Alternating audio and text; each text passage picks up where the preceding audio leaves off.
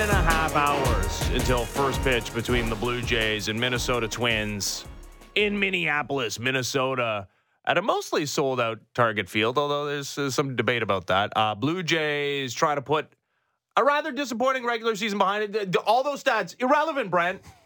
It's a brand new season. It's a brand new ball game for a Blue Jays team that still has World Series aspirations. How you feeling on game day? Yeah, feeling good. It's finally here. I have to commend Major League Baseball for just the one off day. I know this is how they do it, but sometimes in sports we have this long, mushy layoff period between when the playoffs get started.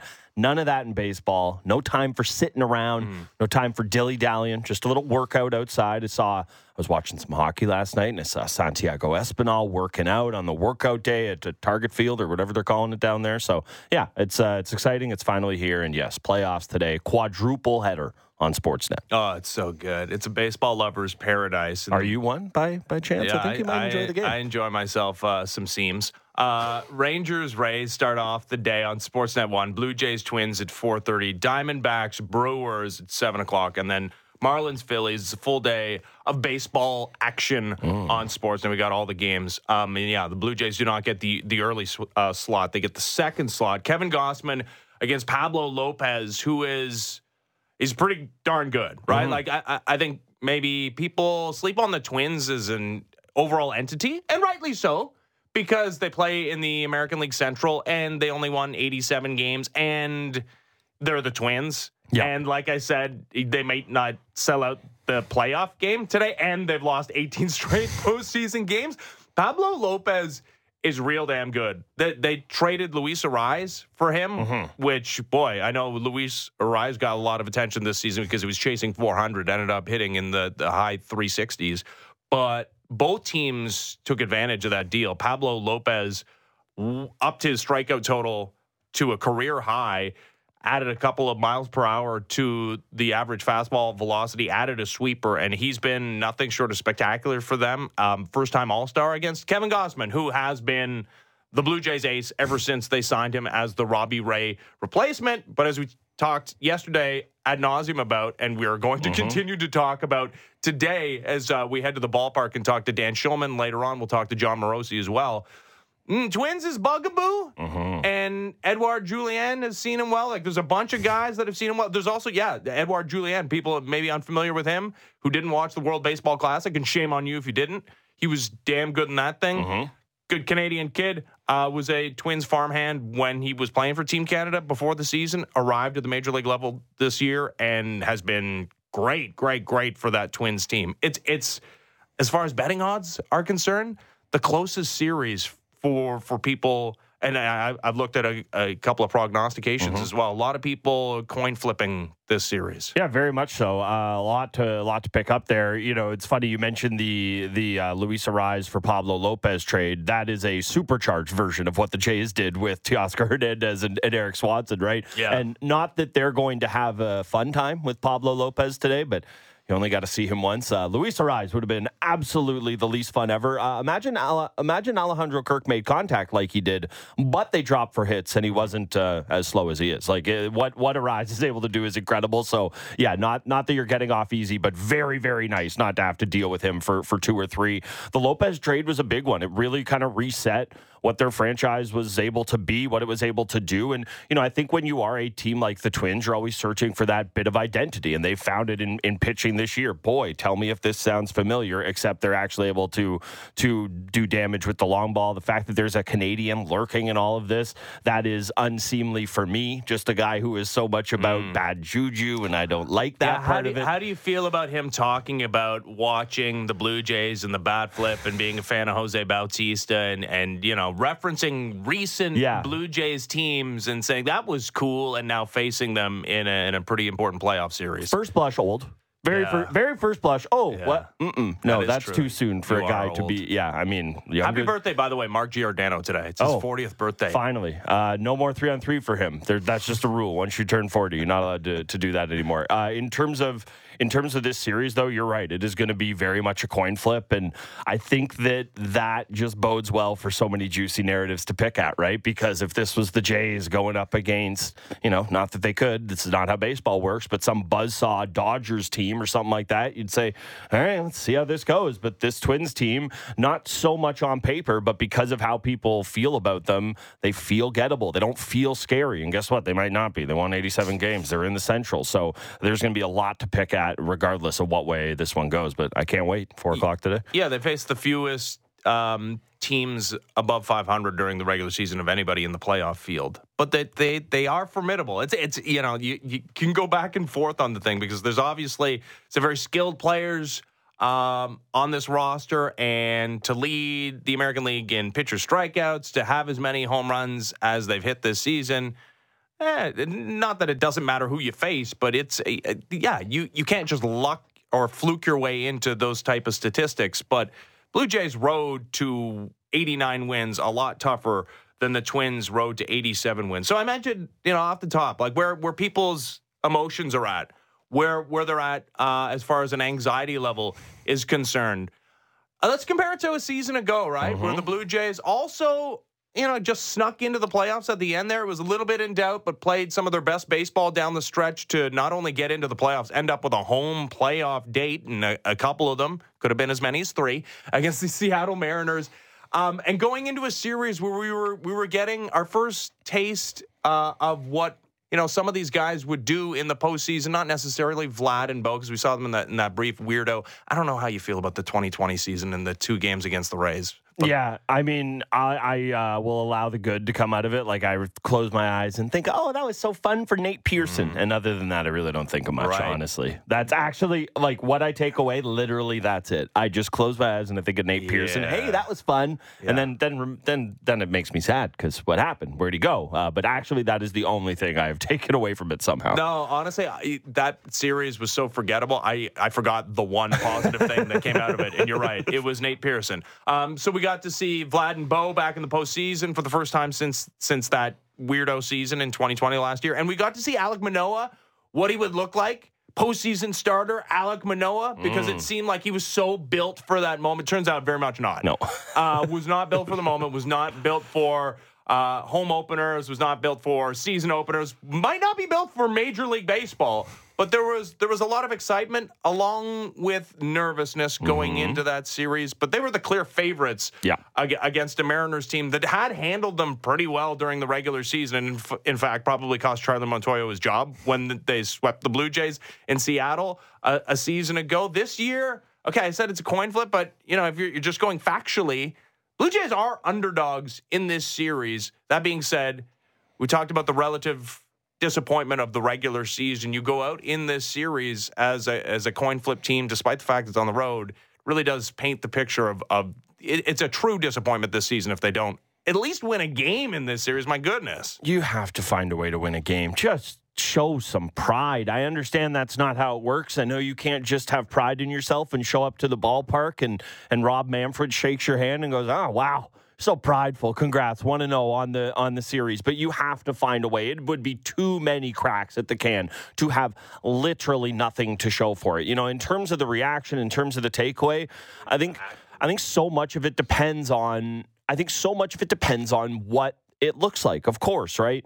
We've talked a lot about it. We'll talk a lot about it today. The style points or lack thereof.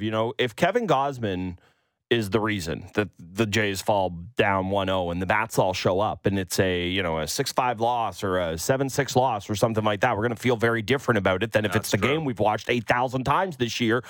Maybe a little bit off because Kevin Gausman only made 30-something starts. But where Kevin Gausman goes out is, even if he's not truly great, he battles, he gives you a chance through 5 or 6, and then you turn it over to the pen and the bats aren't there, it is going to be meltdown city because it has been a boiling point of that. And I think everyone is kind of giving the playoffs as a reset point now. I think there has been an exhale because, okay, They did it. It wasn't pretty. I'm not going to pretend I enjoyed the last few weeks of the season, but they found a way and they got in. It does feel like this is a chance for maybe fresh start is way too strong of a term, but a bit of a reset for this team and this fan base. No, it's a fresh start. I disagree. Totally fresh start. It's a new month. It's a new season. It's the postseason, Brent.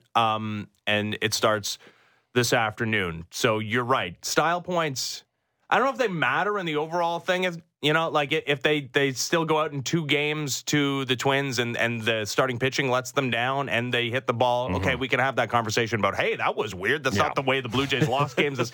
I still think it's an epic disappointment. You're right. I guess there's degrees to this thing. I think what people are steeling themselves against and are concerned about is the scenario that you painted, that you get the pitching, that you get the relief arms, that you get no offense. Now, Ross Atkins spoke yesterday talking about how underwhelming this offense has been during the regular season and whether he thinks it's about to show up here in this second season, given a reset.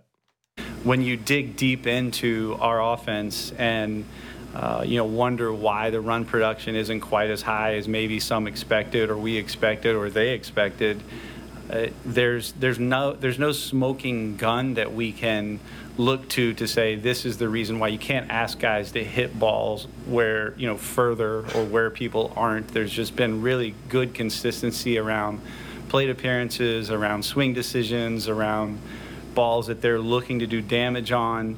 And for whatever reason, it just hasn't turned into as many runs. Early in the year, it was runners in scoring position. Then we had a little bit of lull in power. And over the last couple of weeks, it looks like the offense that we thought we would see in spring training. So hopefully that turns out to be the case in spring during in this series and hopefully beyond that for the Toronto Blue Jays. Okay, maybe he's right, but this again, it sounds like this Blue Jays team has watched 162 games of this Blue Jays offense. This Blue Jays front office, at least, has watched all the games that they've played. Sometimes it feels like the guys are just watching. Yeah, sometimes. Yeah, and sometimes they are. They've watched this offense. They've looked at the numbers they've produced, and they're still doing the thing that I'm not doing anymore. And they're expecting this thing to look maybe not juggernauty offensively, but something a lot better than what we've seen. To me, the sample is large enough. Yes. And I've seen, occasionally this team can put forth some pretty good at-bats. And honestly, over the last couple of weeks, they've had rallies that their biggest weapon has been getting on base and taking walks and bases loaded walks. And I hear you that they're taking close pitches for balls and getting on base.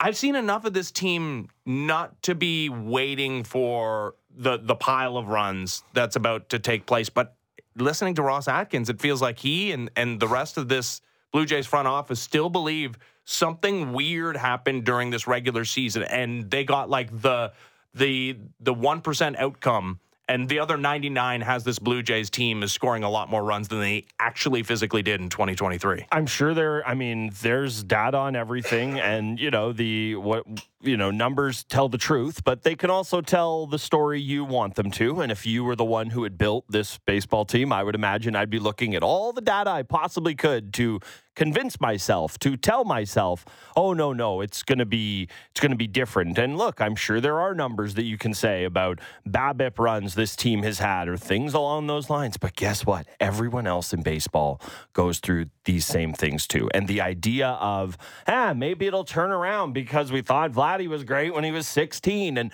I know it is super unfair to make it about that one guy because it's not just about him. It's about Matt Chapman and it's about Davis Schneider going 0 for 30 at one point in time. It's about all of those things. But if you're Atkins, outside of just saying, gotta win a bunch of 2-1 games, you've got to try to sell yourself on it. You have to. And the thing with this Jays team is, he's not lying in the fact that, yes, there have been moments in these players' careers that most of them have shown there is some, maybe track record's too strong of a term, but some underlying ability to perform, to produce with power, but you're just not seeing it. And you can look at the last couple of weeks and say, hey, we put up a 6 spot against the Yankees, put up 11 against the Rays, hey, 8 on the last day of the regular season. Come on, what are we really doing here? You cannot transport that into playoff baseball. And the last part of this, and I know you're saying it tongue-in-cheek, I certainly hope no one in that room is going, Everybody has a plan, boys. Some people like singles. Some people like homers. But we want that guy on the mound to suck so much he's not going to throw us a strike, and we're going to walk ourselves home. It's no way to live life. Hey, if you can be patient enough in the moment, that's great. And I would love to see someone unraveling to a point where they're just handing you free runs. But yeah, you cannot bank on that at this time of year. No, it is important, though, to have a plan at the plate and to have a refined approach. And I think of postseason at bats, and the best that I can remember in my lifetime of watching postseason baseball, it's those vintage Yankees Red Sox teams, right, of the early 2000s, where, hey, who was in control? Was it the pitcher who had the ball, or the batter at the plate who was not going to swing at your pitch? He was going to force you into the middle of the zone. And it was for those teams, and you know, for a good stretch of time there was the Red Sox, certainly in 04 with Manny Ramirez and David Ortiz, and forcing some pitchers into the middle of the zone. But it's not just those guys. I mean, we talked about it the other day with Brandon Belt, right? Like, it's and I know Brandon Belt occupies maybe more of an important place than we want him to on this team, but it's guys like that. And to use your Red Sox example, is Bill Miller, is Kevin Millar. Like, we think of the great players on those teams, but they were only able to be great because of the attrition that had been provided by the lineup around them. So, yeah, I'm right there with you. And again, it's going to come back to Bo and Vlad and everything, but it's the Brandon Belts of the world fouling off a great 0-2 pitch or something like that. No, it's a great point. The Brandon Belt, it wouldn't shock me if he's the Blue Jays' most important hitter over a stretch here in the postseason. That's why he's maybe not the best example for this, but...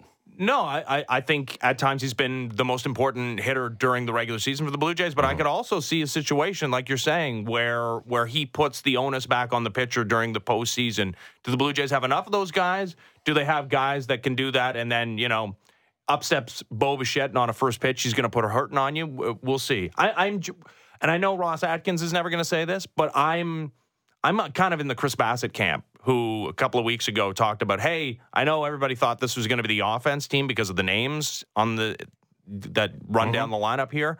I think at this point we've all understood that we're the pitching and defense team, and the defense has been great since the word go and was a point of emphasis for this team in going out and getting a Dalton Varsho in the trade for Matt Chapman a couple of years ago, and Kevin Kiermaier, the signing that occurred there. Even a guy like Alejandro Kirk has been great defensively. I think the more likely scenario to Blue Jays postseason success is scoring just enough to win. And why would it be any different than this regular season in which every single victory was a grind, a grindy grind? Yeah, that's what I expect if things are going to go the way the Blue Jays want them to the next month. Yeah, and it's the idea of, hey, it's look at the names on the back, and that's why we think it's going to be the offense team. Look at the bank accounts of the guys that throw the ball. Kevin Gausman, $100 million pitcher. Jose Barrios, traded your first-round pick, which I know, baseball can be a little finicky, but it makes it sound way better when I say it. $100 million pitcher. Chris Bassett, maybe not at the absolute apex of the market last year. Big-time spending, shorter-term deal. What, $60-something million pitcher? Hyunjin Ryu. I know he's not a factor anymore. Guess what? The Winona gave him a ton of money, too. Jordan Hicks, have you heard of him? Prospect Capital. Jordan Romano has led the American League in saves many times across the last 2 seasons. Why would we think it's anything different? Even, you look at the ads they went and make. It's Dalton Varsho, and say what you will, the defense has been there all year long. It's Kevin Kiermaier. Was that the sexiest of ads? No, but God, what an important one it was for them this year. So you just look at the things this team has prioritized. And I know they would tell you, we actually thought Varsho was going to give us a little more offensively. Yeah, you hope that, but he didn't. He's given you in spades defensively. So just look at what this team has prioritized. Of course, it's the pitching and defense team. Since even a guy who not anytime recently, but has been an important power bat for this team in Chapman. So much of the ad for him was he is an elite third baseman defensively. So, of course, that's the team they are. Of course, Chris Bassett's right. Yeah, speaking of Chris Bassett, and by the way, we got an extended show today. The programming schedule on Sportsnet 590 The Fan maximized for your listening enjoyment today. We're going to take you right up to Blue Jays Talk Plus with Blake Murphy at 10 o'clock. Chris Bassett. And don't worry, guys, Bunk's going to just Bunk is coming on, okay? Just later today. Yeah, Don't get upset. I don't know. He's on at some point. What, 2 o'clock? No, noon till 2. Yeah, that's right. Yeah, we'll do his show for him today between 9 and 10. Do we get his army in here? We should. No, I think those guys have to travel with him. But so Jose Barrios is going to start in game 2 of this game, or of this series, which is going to be super interesting to see him against his former team. Not the first time he's faced the Minnesota Twins, but obviously going to be an emotional moment for him. And then Chris Bassett is going to start in game 3, which I guess makes a ton of sense. Like they keep everybody on turn. There was the potential that existed of moving Yusei Kikuchi up, having him start in the third game of this series. Of course, for the Blue Jays' sake, they hope they win the first 2 games, and there isn't a third one in this series, and it's Bassett starting game 1 of a division series. But I think there was a pretty good argument to be made that Yusei Kikuchi would be the game 3 starter for the Blue Jays. I think he's still going to be on the postseason roster. The Blue Jays have until 10 o'clock to finalize that, and probably going to take it all the way up to the wire, despite the fact that I think the moves are pretty obvious and that you still get a 26-man roster, despite the fact that you have a maximum of 3 games. They did take 13 pitchers last year when they played a 3-game series against the Mariners.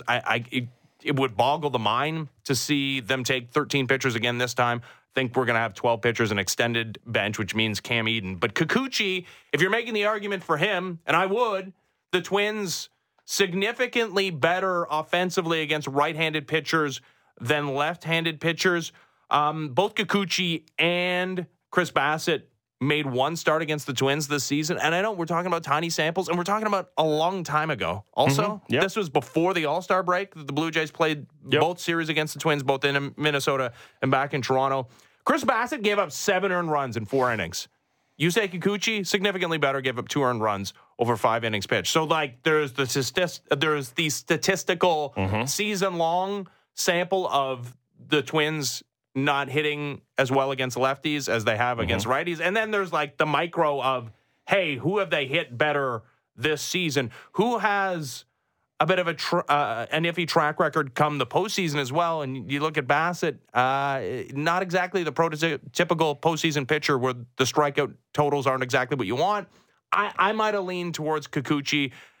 I'm sure the Blue Jays are hoping it's irrelevant because they win the first 2 games of the series. Yeah, I also think you have to weigh, and I agree with you. I just want to start this answer by saying I agree with you. I would go Kikuchi there, although you have to weigh 2 other parts of that. One is the possibility, and I think, again, if he is being used in this capacity, things have gone disastrously bad. But just because they've gone disastrously bad doesn't mean the season has to end. Is Kikuchi being used in relief? Obviously, Chris Bassett is just like, there's no world where you're using him in relief. And I think like every breakdown I've seen of what the Blue Jays postseason roster is going to look like for this 3-game series, Kikuchi's still on the roster as the like mop-up man, emergency relief guy. Yeah.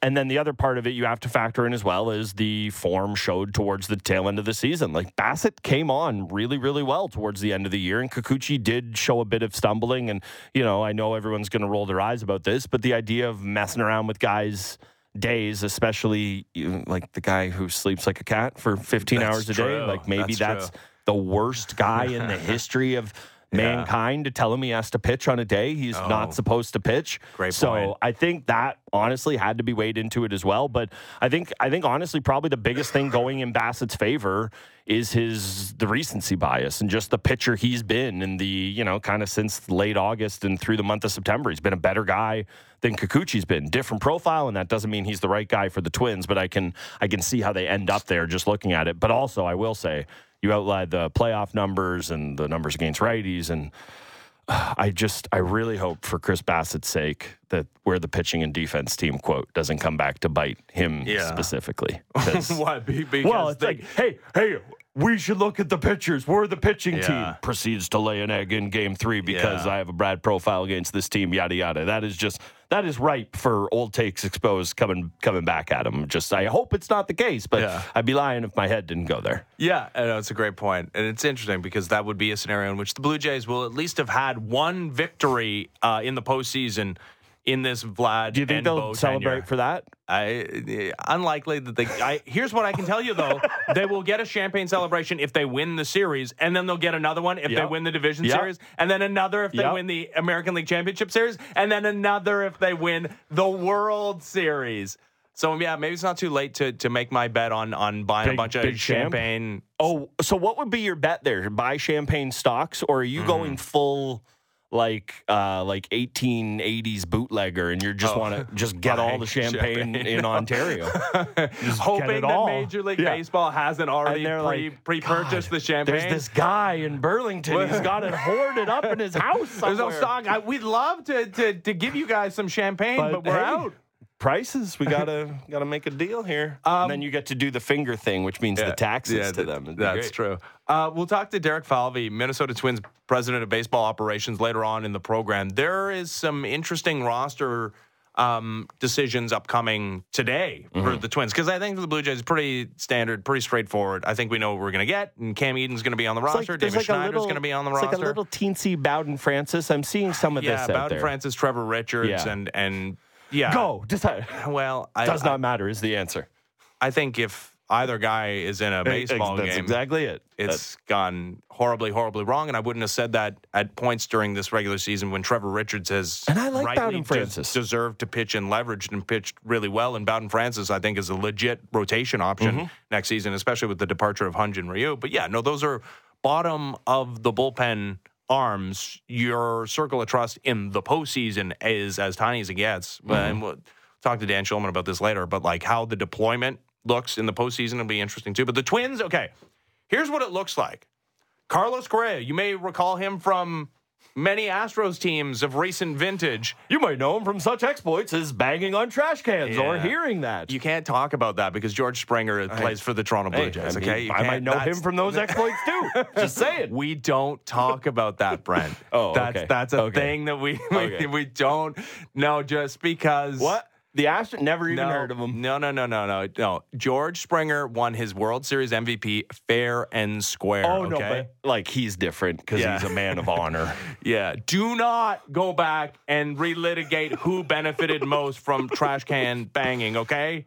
Isn't it not worth your time? Just quickly, there's never going to be anything funnier than Altuve just like, please don't rip off my shirt during the celebration. We can move on, but it's just that's never not going to be hilarious. But he got a new tattoo, Brent. He was embarrassed at the tattoo that it didn't look. Well, it's you and I are just such clear as day tattoo guys would know you can't do that. So no.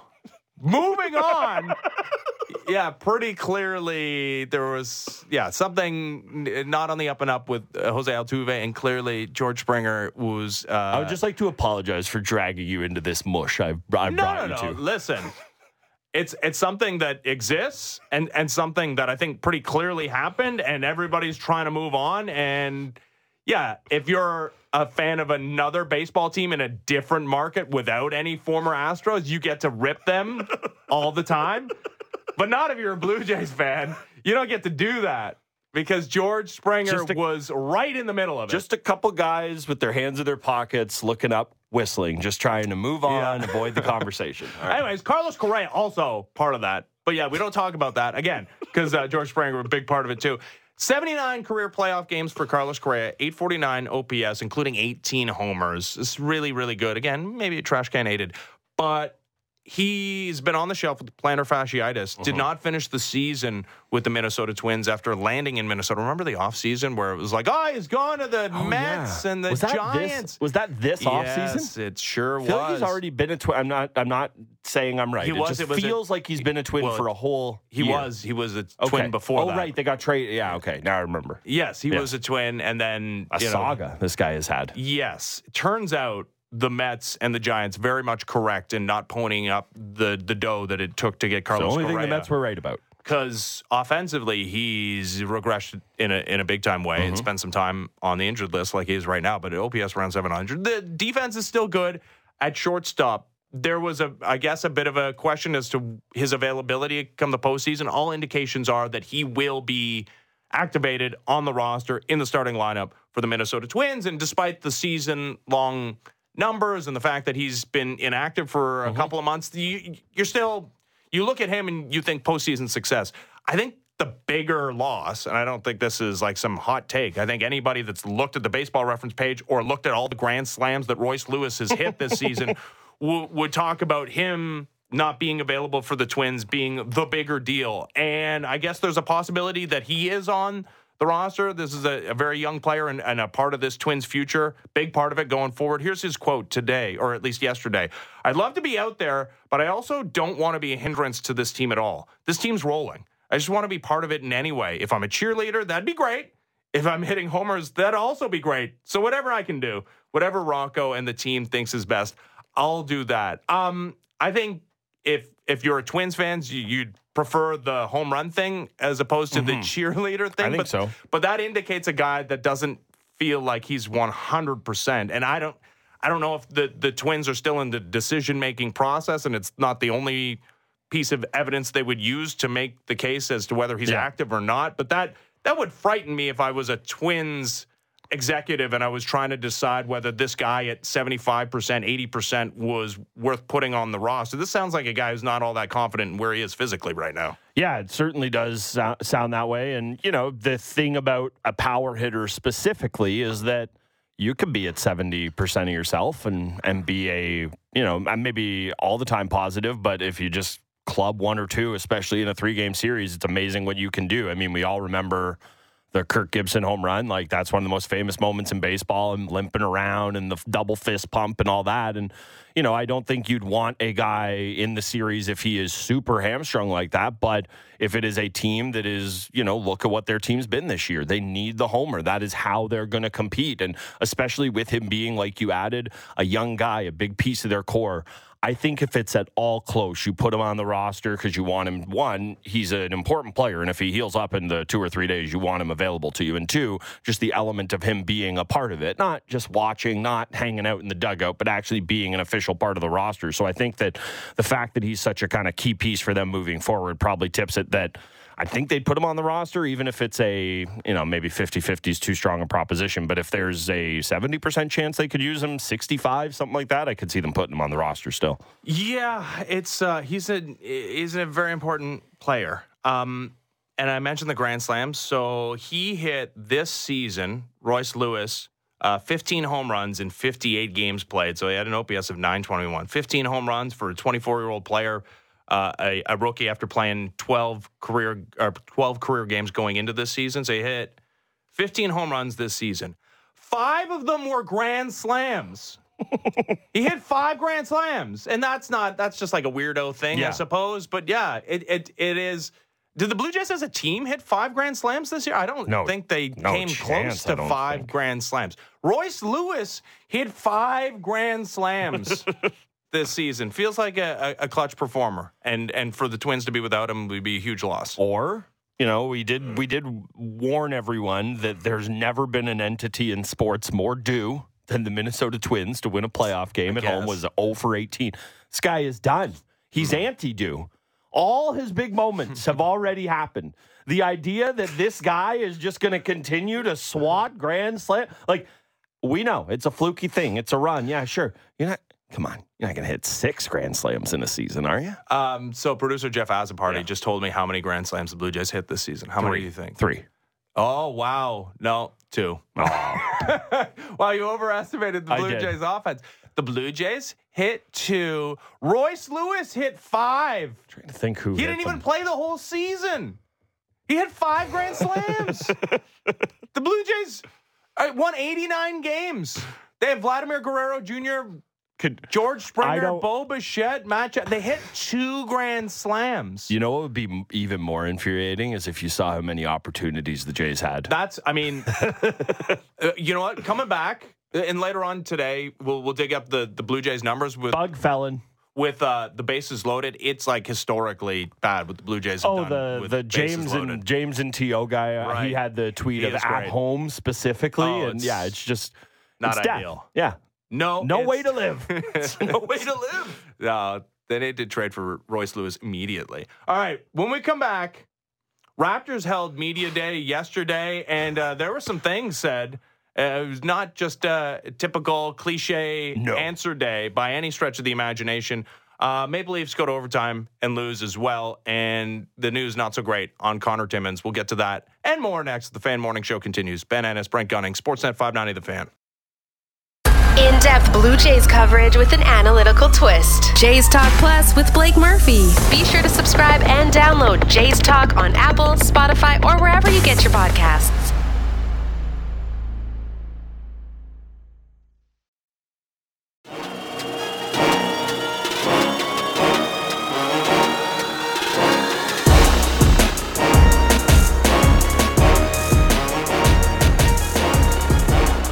When I'm out there on the court, like, sometimes it looks like it could look different because I feel like I always have two people on me every time I'm on the court.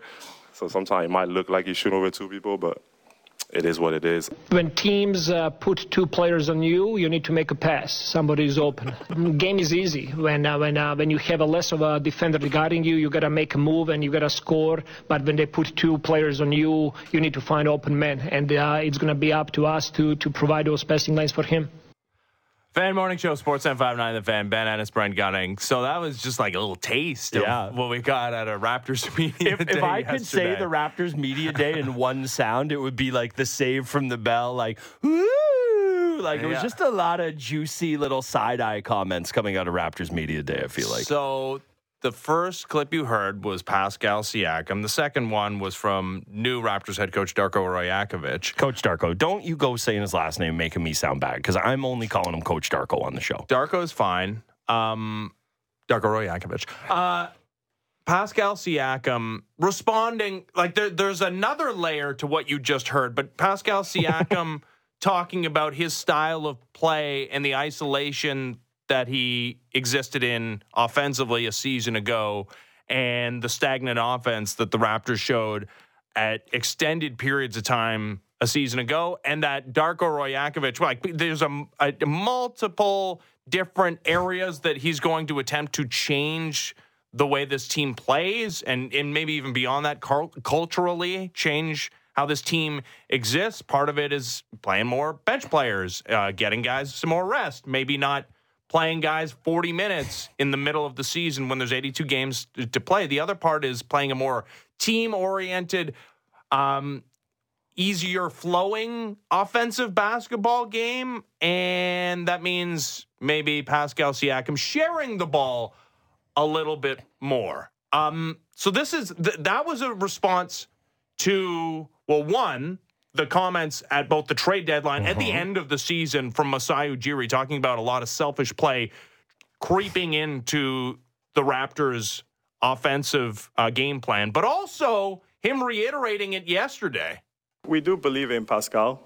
We do believe that a lot of our players didn't play the right way last year, and we want to see them play the right way. I said it that we were selfish. I'm not running away from that. We were selfish and we did not play the right way. So let us see it when we play the right way. Okay. That's a pretty clear statement. And it's not him explicitly saying Pascal Siakam is the selfish player, but it came as a response to a question about, hey, Pascal Siakam, your most significant player, this is the last year of his deal. Have you talked about an extension with him? Something he's eligible to sign at any point. And he said, hey, I'm reiterating the selfish thing. Not saying that Pascal was the selfish one, but like, here's my response to your question about Pascal Siakam. I'm not backing away from this team being selfish. Shots fired is maybe a bit extreme, but that's quite a way to start the season from a narrative perspective. Yeah, even if it wasn't a question, like let's be even more charitable with it. Let's say it wasn't a specific pointed question about Pascal Siakam. If you go look at the usage rate for this team, it's him, Fred VanVleet, and Scotty Barnes that have the ball all the time. And guess what? Fred VanVleet's not here. Scotty Barnes is the future. Who is it you're really talking about here? Masai Ujiri. I think that the thing, and the thing about Masai, and it's funny, we kind of talked with this a little bit about Zach Wilson yesterday, and weird to tie those two together, I know, but all the qualities that make you hate Zach Wilson, the second he starts performing and balling out, you're like, kind of love how cocky this kid is, and he won't take no for an answer, yada, yada. And it's the exact way with Masai Ujiri. all the qualities that you love about him, his arrogance, his brashness, his ability that he can have the answer all the time, is what you love about him when he is building up a championship organization. But in these moments here where it is unclear the direction you're taking, that it is just, you see a guy who is completely unwilling to back away from it. And I love that about Ujiri, that he is open with his criticisms of this team. Now, the problem is that he hasn't been open enough with the criticisms to do anything about the roster. And I would imagine that part of this is a guy who was kind of tied up in everything that had happened with Dame, and he probably thought there was a realistic chance that there were some changes to this roster coming. So maybe that's why he's kind of in that headspace to be offering those comments as well. Media day, well, it's like a chance for basketball fans to be excited, or when it's the Blue Jays in February and they arrive at spring training, or whether it's the Toronto Maple Leafs when they do their first media availability. Well, it gets your juices flowing. You're like, it's finally here. The answers you get during a media day, the conversations. Yeah. White bread, that's what it's supposed to be. It's milk toast to the 100th degree. Yeah.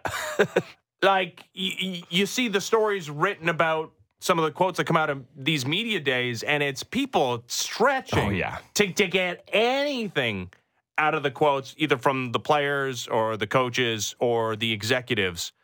That's not normally what you hear from an executive without a preseason game even being played, talking about, hey, I said they were selfish last year. I'm still of the belief that this is a selfish group, and we got to figure out if they're selfish or not. And especially considering the timing around Pascal Siakam, the rumors that surrounded him, maybe not necessarily with the Dame Lillard trade rumors, but there were more than a few trade rumors. In fact, so many that Siakam's agent had to basically put it out to the world that, hey, if you trade for this guy, he's not signing an extension with your organization, because it felt like it was so very much a distinct possibility. Is that selfish of him? I don't know if it's selfish of him, but I think what Masai Ujiri is talking about is the play on the court. Now, is there a possibility that Pascal Siakam, who's been one of the great developmental stories, not just in franchise history, but in NBA history, to be a late first-round pick, turning himself into a borderline all-NBA player and the second-best player at times during a championship season in 2019, is there a possibility that he takes even another step and can become a guy that you can squint and see as being a running mate to Scotty Barnes, and those two guys being the key cogs of the next Raptors championship contender? Yeah, maybe. I'll put my hand up. I just want to be on record and say no, that's not going to happen. I would just want to put my hand up and say that. I think that's a smart bet. Okay. I think it's one that Masai Ujiri thinks he's making. Okay. And I think what we saw yesterday, and I think what we're seeing for the whatever 30, 40 games that are played before the trade deadline, it's the beginning of the end of the Pascal Siakam tenure in Toronto. Because this is not a situation that you can go into the end of the year watching another Fred VanVleet take place where he takes his ball somewhere else and signs as a free agent. This is clearly a tipping point when it comes to him, and to a lesser extent, OG Anunoby, who's also a pending free agent with a player option that he's going to clearly opt out on. But I think we're starting to see the wheels in motion of Pascal Siakam's tenure as a Toronto Raptor saying goodbye. Yeah, I think it does feel like Coach Darko is the last gasp reset of, okay, let's see. We were going to make a coaching change anyways. Let's see if this kind of resets things. I will just reiterate again. I think the Raptors made a mistake in trading for Jakob Poeltl a year ago. I think they made a mistake in not doing some of this business at the draft. And I think bleeding it into the regular season will continue to be a mistake. Hand up. I'd love to be wrong. I just don't think that's the way it's going to turn out. It's interesting to me, the perceived value of both those players as well, with Pascal and OG, because no one is going to sit here and say, oh, OG's a better player than Pascal. One of those guys has been an All-NBA guy, the other's not. But because of the level Pascal finds himself in, it's, you're not a superstar. You're not Luka. You're not Joel Embiid. Whereas OG is in this kind of mushy middle of role player, but he's better than that. He's kind of like your fourth guy. And there's been the report out there, who knows if it's true or not, and who knows what the protections would have been on such things, but of the 4 first-round picks being offered for him, that's kind of OG's value now, and anything less than that is going to feel somewhat disappointing in a trade. And I don't know that anybody would sit there and say, oh, you're going to get 4 first-round picks for Pascal Siakam. So it's it's a really interesting scenario that these guys who are both on expiring deals, who both could be clear help to a championship team, the lesser of the two players is the guy we have a harder or a more concrete idea of what his value is because of that report from last deadline. Well, and it also should be mentioned that there's been more than a couple of reports about OG Anunoby being uncomfortable with his role in this Raptors offense and wanting a bigger slice of the pie when it comes to, you talk about usage rate, him wanting more of it because, he wants to be perceived as on that same offensive level as a player like Pascal Siakam. I think what we're learning here more and more, and I don't know what comes first, the winning or the culture thing, that this is an organization and a franchise and a team specifically that has a lot of issues that go beyond maybe the players that are on the roster, that it might be unsalvageable. I mean, we'll see what Darko Rajakovic has up his sleeve here, but it feels like there's maybe a cultural reset about to take place here in Toronto. I think it's a fair question to ask. I don't know if I'm there yet because I think it's totally fair to say the people who built that culture here were, you can go all the way back to Dwayne Casey. You could say it was a culture of not getting it done, but that was the start of the building of a culture of respectability and winning and all of those things. And I think that then you bleed it through to Nick Nurse, who was the guy who got him across the finish line. Obviously, Kyle Lowry was a big part of building that. But I also don't think you can take away what Masai Ujiri was as a culture setter in that organization. And I think that, I don't know if it's a case of the culture falling off a cliff there, but this is a case of this is what happens when NBA teams have to reset. We're so used to these being the same organizations that just, hey, it's the Boston Celtics and they're going to reload and find a way. Hey, it's the Lakers. Oh, look, LeBron's playing for them now. Yeah, of course, they're the Lakers. They find a way. This is what it looks like for more of your, non-dynasty type NBA teams. There is this mushy middle. There is this kind of lost in the wilderness time after you win a title where you figure out exactly what you are. So I don't look at it as a definitive proof that this organization has lost culture, but I think that this is their kind of last stand to prove that they still have some of it in them. If they can bleed it over with a new coach and hopefully some trades being made this year. Well, and this is a clear, I don't know if it's a gamble, it's a clear estimation that these type of comments are going to spur change action from Pascal Siakam and not inhibit him in any way. It's not a situation where Pascal Siakam is going to hear the front office say almost explicitly, you're the reason I talked about selfishness. You were too selfish offensively a season ago.